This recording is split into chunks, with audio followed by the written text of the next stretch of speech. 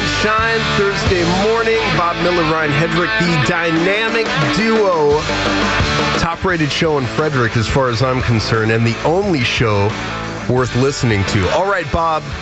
So it's going to take a lot of money to win the presidential race, but how far is the GOP willing to go to win the race? I mean, how much money do you think the GOP party is willing to spend to go all in to recapture the White House? Well, the first question I think maybe you have to ask is how much is it going to take to put up the candidate that the Republican insiders or the Republican mainstays are willing to put up to have their person that they really want. I don't think they really want Donald Trump.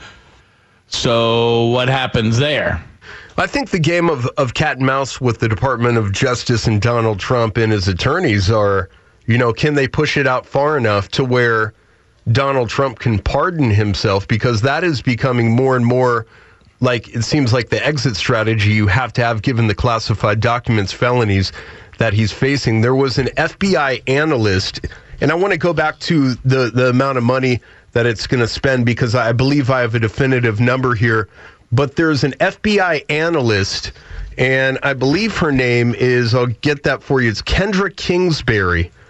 And she was convicted in Dodge City, Kansas yesterday of classified documents, holding classified documents. She'll spend 3 years and 10 months in prison with 3 years supervised release. So if that's any type of gauge about the magnitude of the charges that Trump is facing, then he could very well be out of the race and occupied with fighting these charges. However, if it looks like he's going to win the presidency, he can simply probably go in and pardon himself. That's probably what I would do, honestly.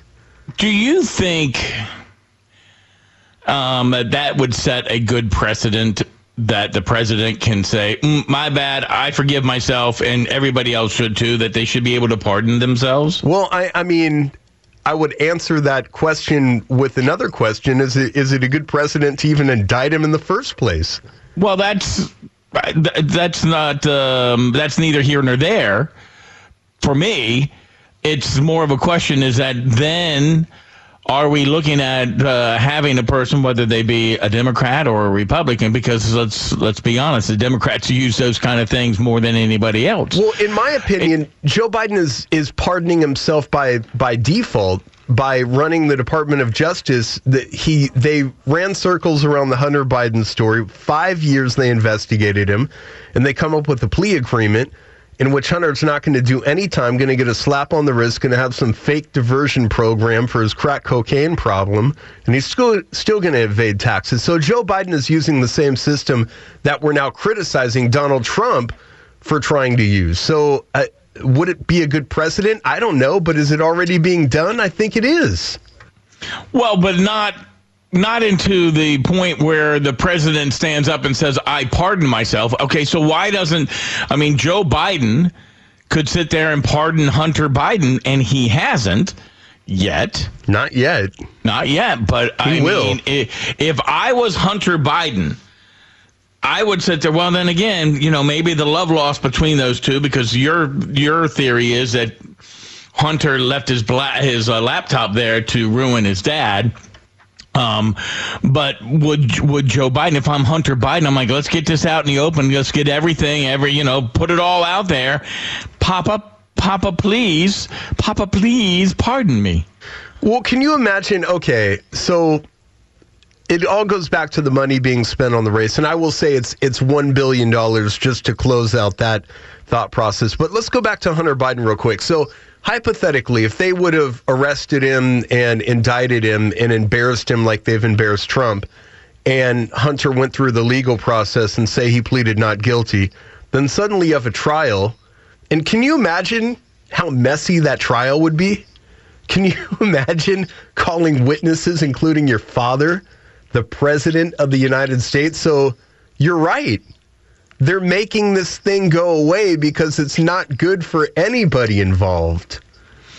Well, yeah, and that's the thing. And just let's go back a few years when Donald Trump was in office and how the media excoriated the Trump family. I mean, they were just, they're making money off of the president. They're doing Right. this, and they're getting special treatment.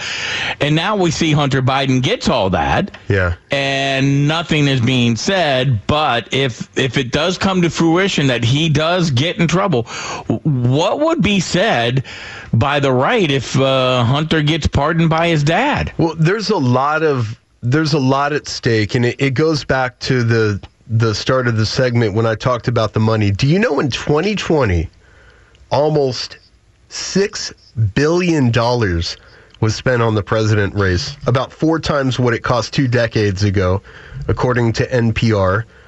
But $1 billion for the primary, a first for Republicans. So there's a lot at stake. There's a lot of power at stake. There's a lot of money at stake.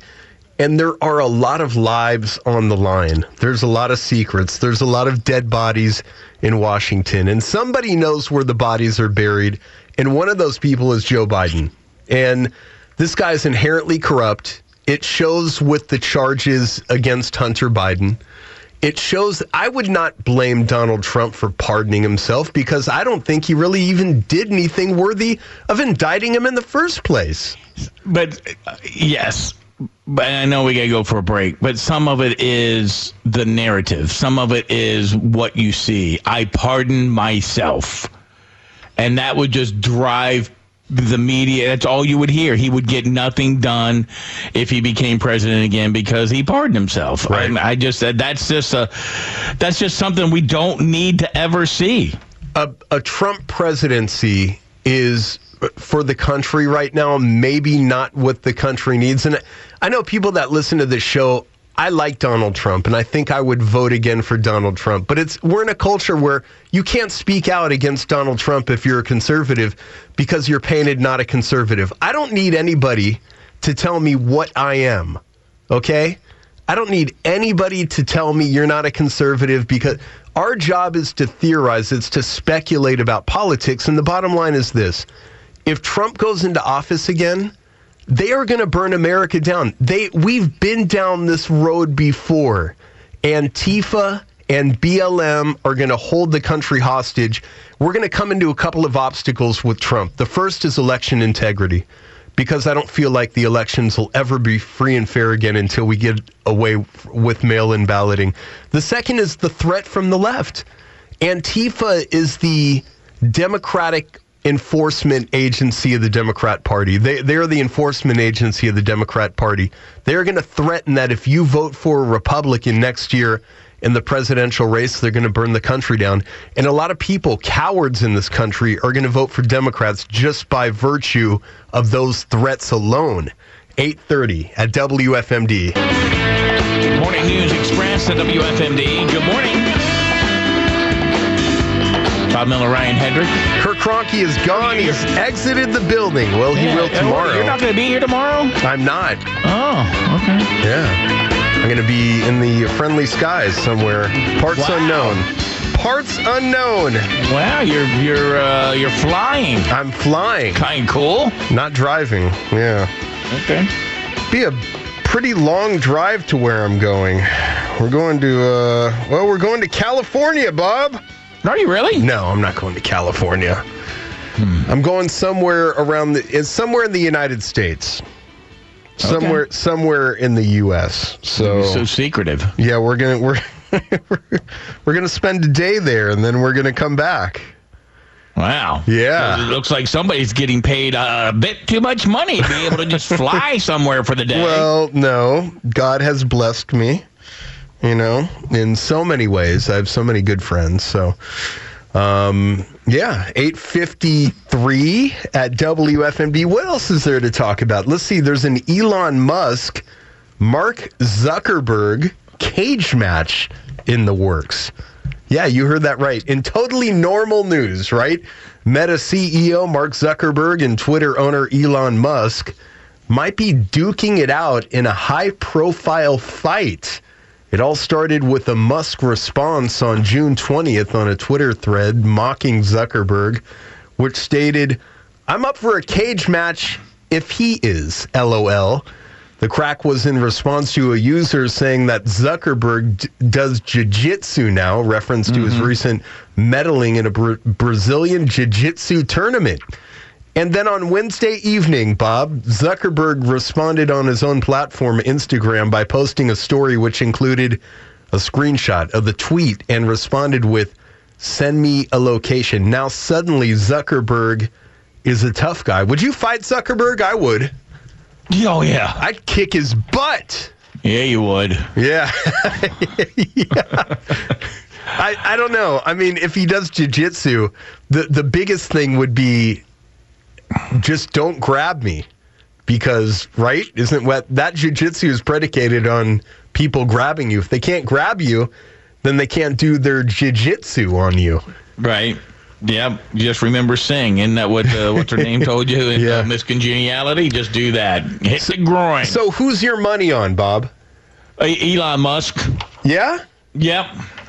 Only because, I don't know, he just looks like he's not going to take any prisoners. You know, so we have some really talented people in this building, and I'm being told that the production staff has already turned around a promo for this one. Check this out. Coming to pay-per-view, the cage match you never expected. Elon Musk versus Mark Zuckerberg. In one corner, the head of Tesla himself. Honestly, you know, some of these conspiracy theories have turned out to be true. All right. In the other corner, the founder of Facebook. Yeah, looking at a page, and is this page authentic? I think that there's a bunch of signals around that. Yes, whatever that means. Anyway, watch as these two fight each other in a steel cage match to find out. In fact, you can just look at the heat signature from space, and it'll be very obvious. Huh?